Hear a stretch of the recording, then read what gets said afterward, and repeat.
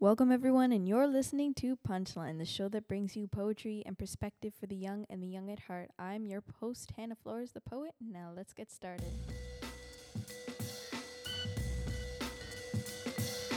Today, again, is August 26, 2020, and today is Women's Equality Day. Happy Women's Equality Day to all my wonderful women out there once again.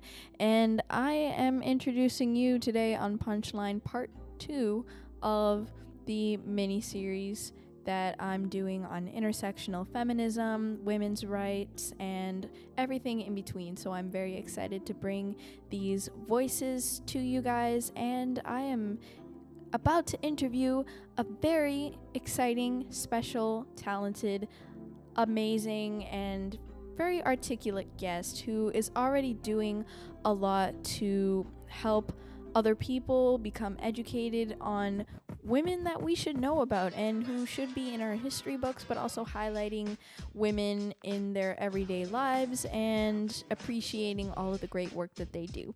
And her name is Beatrice Atienza. Beatrice is a teacher in training, currently a rising junior in university, and she's also from Spain, which I think is really cool as well. During these past years, she started to realize that she doesn't want to be just a teacher, and that there are tons of topics like gender equality, inclusion issues that she wants to raise awareness about through education. To sum everything up, Beatrice will discuss the need of a feminist, intercultural, and inclusive education that will lead to a society with such values. So, without further ado, I would like to introduce to you Beatrice onto the show.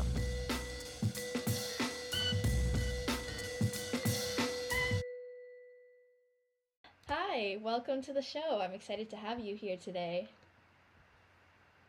I'm so excited to be here as well. Thank you so much. So, to start off the interview, what is life like in your area of Spain right now? Well, it's kind of weird because of course all the anti-COVID measures are on. And we have to leave with our masks and our gels and everything. So we have to be careful. But at the same time, everything is reopening and we have gyms and we can meet with people as long as we're careful. So we're in that weird place right now, but we're managing. Okay. Yeah, I know here in Toronto, it's kind of similar. We have to go out with masks and we still have the social distance, like we can't be too close to each other. And it's hard because people want to like spend time with family and stuff and see their friends, but we still have to be careful. So what is your definition of a good teacher, and how do you hope to achieve this in your future? Because I know you said that you're studying to become a teacher. Yeah. I've never really thought about the good teacher itself.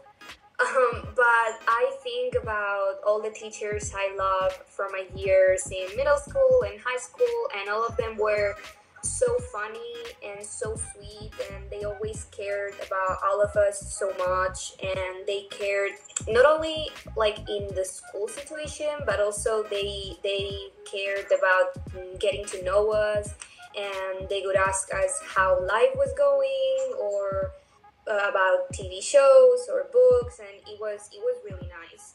And I also think that a good teacher needs to understand that they're working with humans. They're not working with something that always works the same way, and children are all so different, and they need to learn. They don't need to read the text. So I think keeping that in mind is essential, and I hope that I can do that when I get into a classroom. Awesome.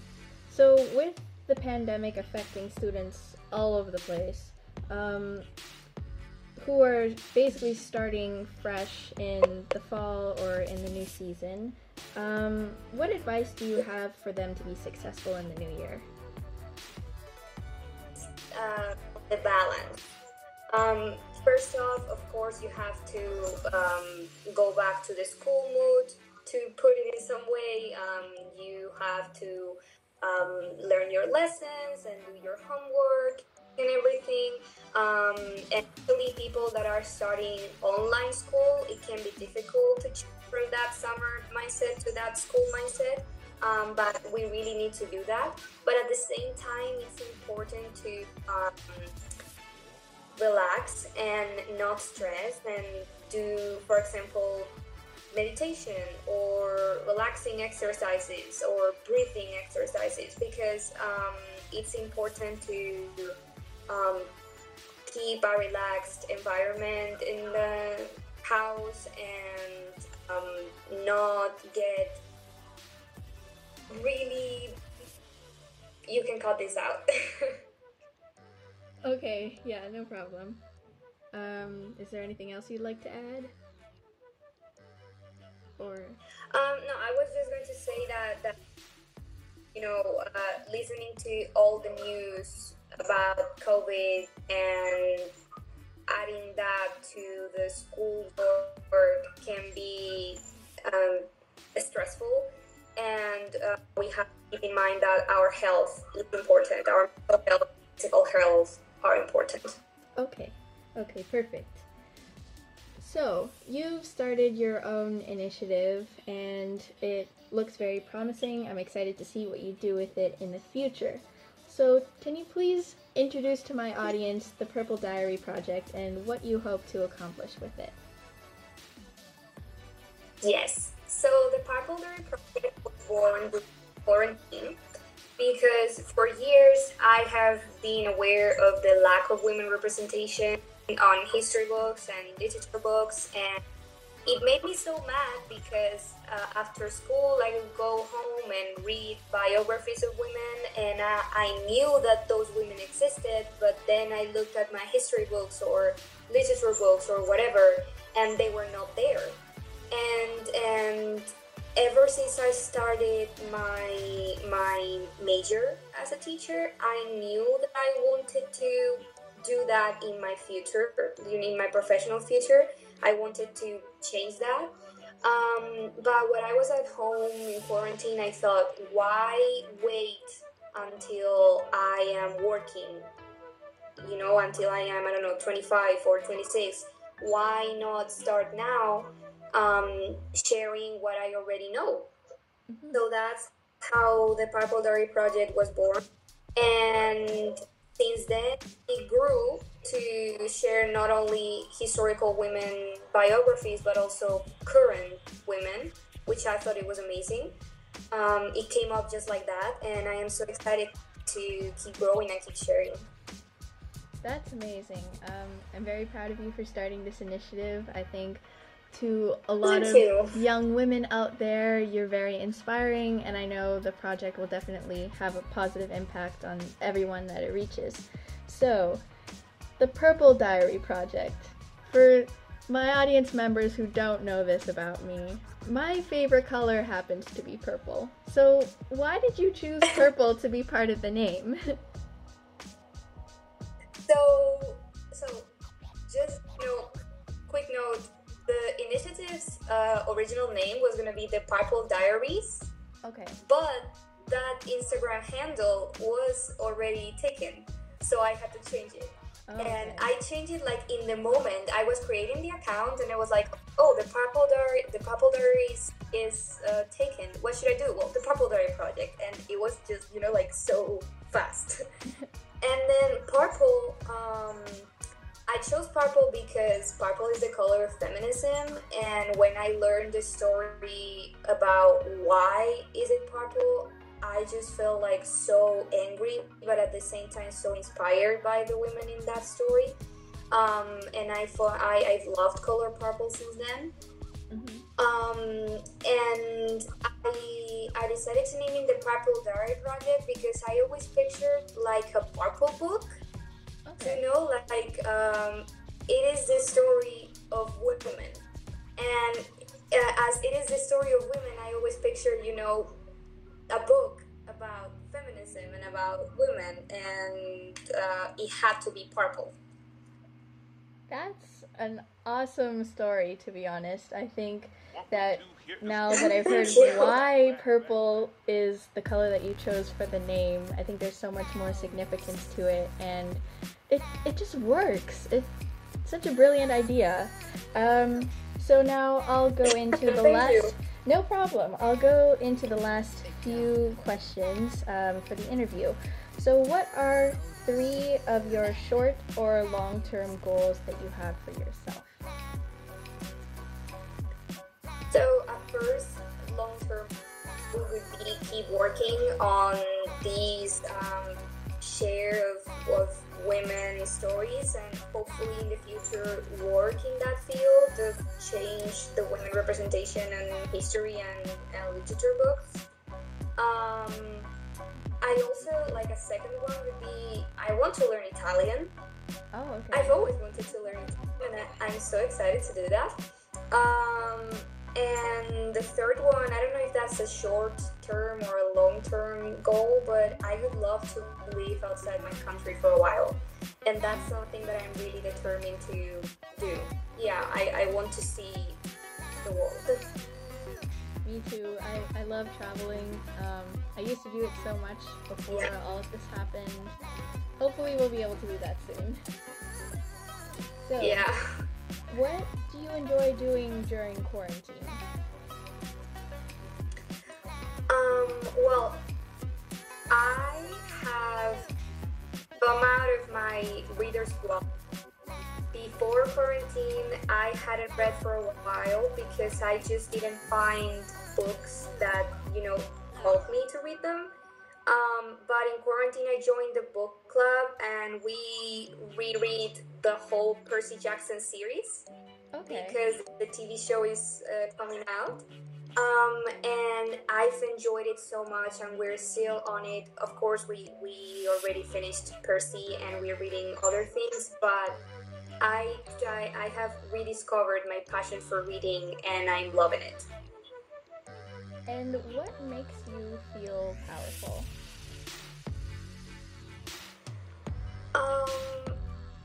Every time I can educate someone on something they might not know about.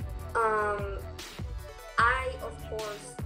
no expert like in anything, but if there's something I'm truly passionate about and I know about, and someone comes at me and maybe they don't know that much about a topic, and it doesn't have to be like activism or like serious issues, but maybe just about a TV show or a book. Anything I can have a conversation about and I can feel like I give something to someone, and that person may say like, oh, I didn't know that, and it's interesting, thank you. I feel so useful and so great in those moments. That's amazing, and I know you're going to do great things in your future. I wish you all the best for continuing your studies and just where you want to go in life. Thank you so much for being on the show. It was great talking to you. Thank you so much. Thank you so much for having me.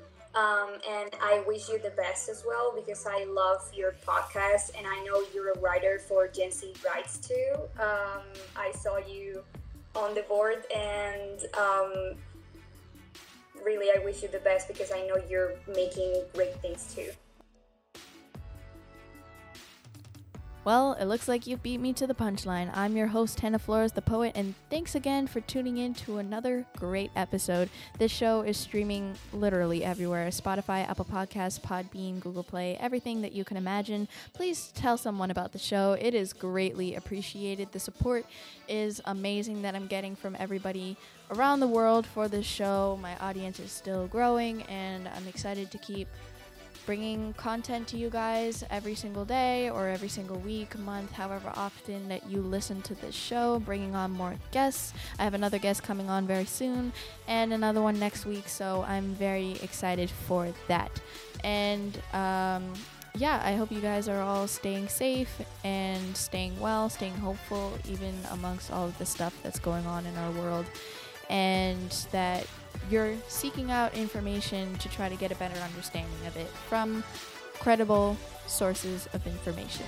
Please underline the word credible. I cannot stress that enough. And I hope that you continue to share the show, tell somebody about it if you like what you hear. It is greatly appreciated. And also, don't forget to follow up the Instagram accounts at Punchline Podcast and at Hannah Flores the Poet for more information, constant updates, and behind the scenes. And with all that, that is a wrap for today's episode. Thank you so much for tuning in and have a great day.